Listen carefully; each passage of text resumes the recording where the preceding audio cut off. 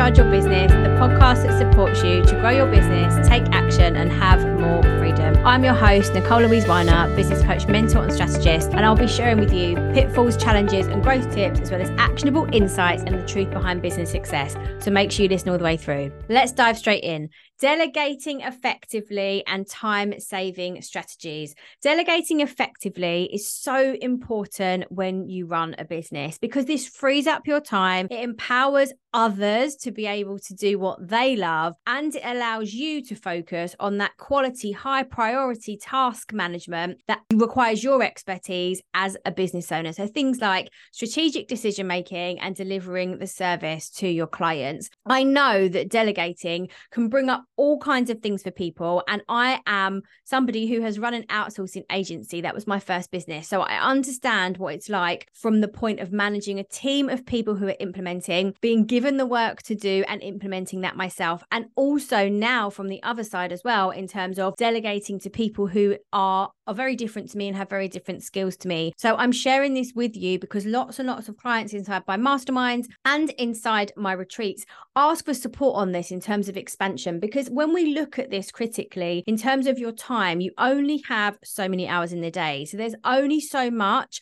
that you can do. And even with the development of AI and of automation, there is only so much that you can do still, that you still need a human to be able to support you with. So when it comes to delegating, I'm going to be sharing with you 3 things that you can do to start doing this better, whether you're starting from scratch and you're hiring your first team member, or you're working with your first freelancer or VA, or whether you're doing this already and you want to improve it. As I said just there, this is something that I help my clients with inside my masterminds. So if after listening to this, you are looking for more support, accountability, and tailored strategies, please reach out to me and let's have a chat about you joining, as my next one starts in a couple of weeks' time. The first thing, okay, when it comes to delegating effectively and time-saving strategies around this as well, is being really clear on what you want by when. So defining your tasks really clearly helps you and the person that you're delegating or outsourcing to understand what you need, okay? So breaking down the tasks into as many steps as you need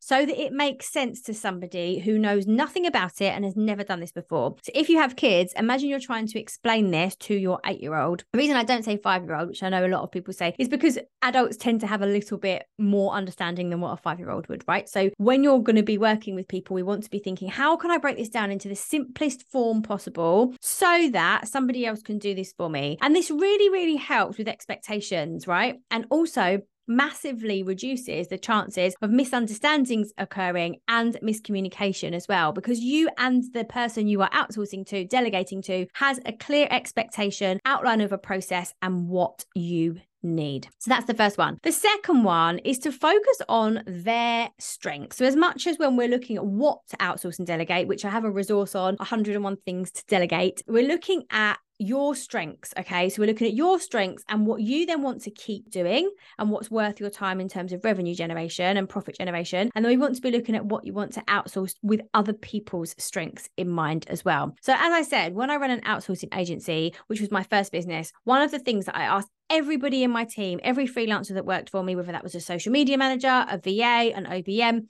is what do you like doing the most? Okay, so especially when you're working with freelancers, this is key because they will be working with multiple clients. So if you can give somebody the things that they enjoy doing most, they are more likely to prioritize that for you, and they're more likely to be able to do that more quickly, more efficiently, and better. Okay, so it's the things that they enjoy, which means that you can delegate to them based on their skills, expertise, and interest, which helps to maximize efficiency. And this is really about leadership. Okay, so making sure that you're not just thinking about you and what you need, but also thinking about what they need, so that this then becomes really effective, which is what we're talking about today. And as you will probably know if you're listening to this, when people work on tasks that they're naturally good at and they enjoy it, they're more likely to complete them more quickly and more effectively. So when we're looking at delegating effectively for time saving, this one is really, really key. So the first 2 there, be clear on what you want by when. Make sure that you're focusing on strengths, your strengths and other people's strengths. And then the third thing is about providing really clear instructions. So be really thorough and concise. So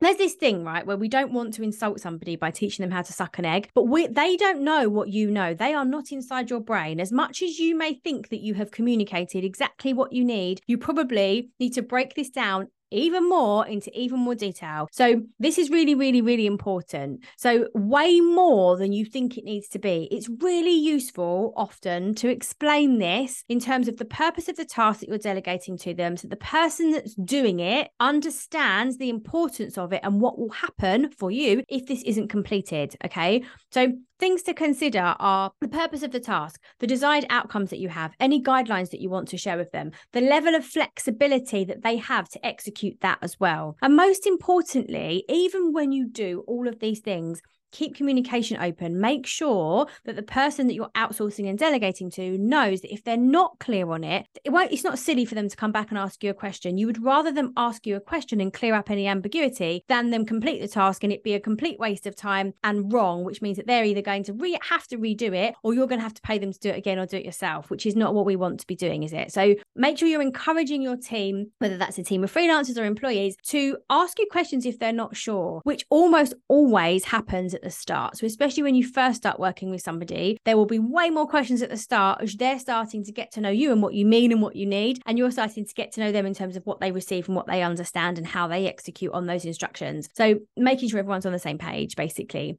I'd also really recommend, as a bonus tip, using a project management software to keep communication open and frequent as it needs to be, where also everyone can track the progress. So you haven't got to keep checking in and they haven't got to keep updating you. It's kind of one space that you can do this. Two systems that I really love for this is Trello, which is my favorite because of the way that it's laid out. It just works better for my brain personally and my preferences. The other one is Asana, which is great. Both of them have brilliant free options. So go and have a look at those and check those out. So the three things that we've covered there in terms of effective delegation and time-saving strategies is being clear in what you want by when. The second one is focusing on strengths. And the third one is about providing clear instructions. As I said at the beginning of the podcast, if you're looking for more support in this, if you're at that point in your business where you're growing your team, where you need to start outsourcing a little bit more because you're realizing that you don't have as much time, please reach out to me and let's chat about you joining my mastermind. As I said, it starts in a couple of weeks, and this is something that I support all of my clients with. Thanks for listening to the Supercharge Your Business podcast. Before I go, show me some love for your new favorite podcast by leaving me a review and hitting subscribe. And to connect with me, search Nicole Louise online over on socials. Bye for now.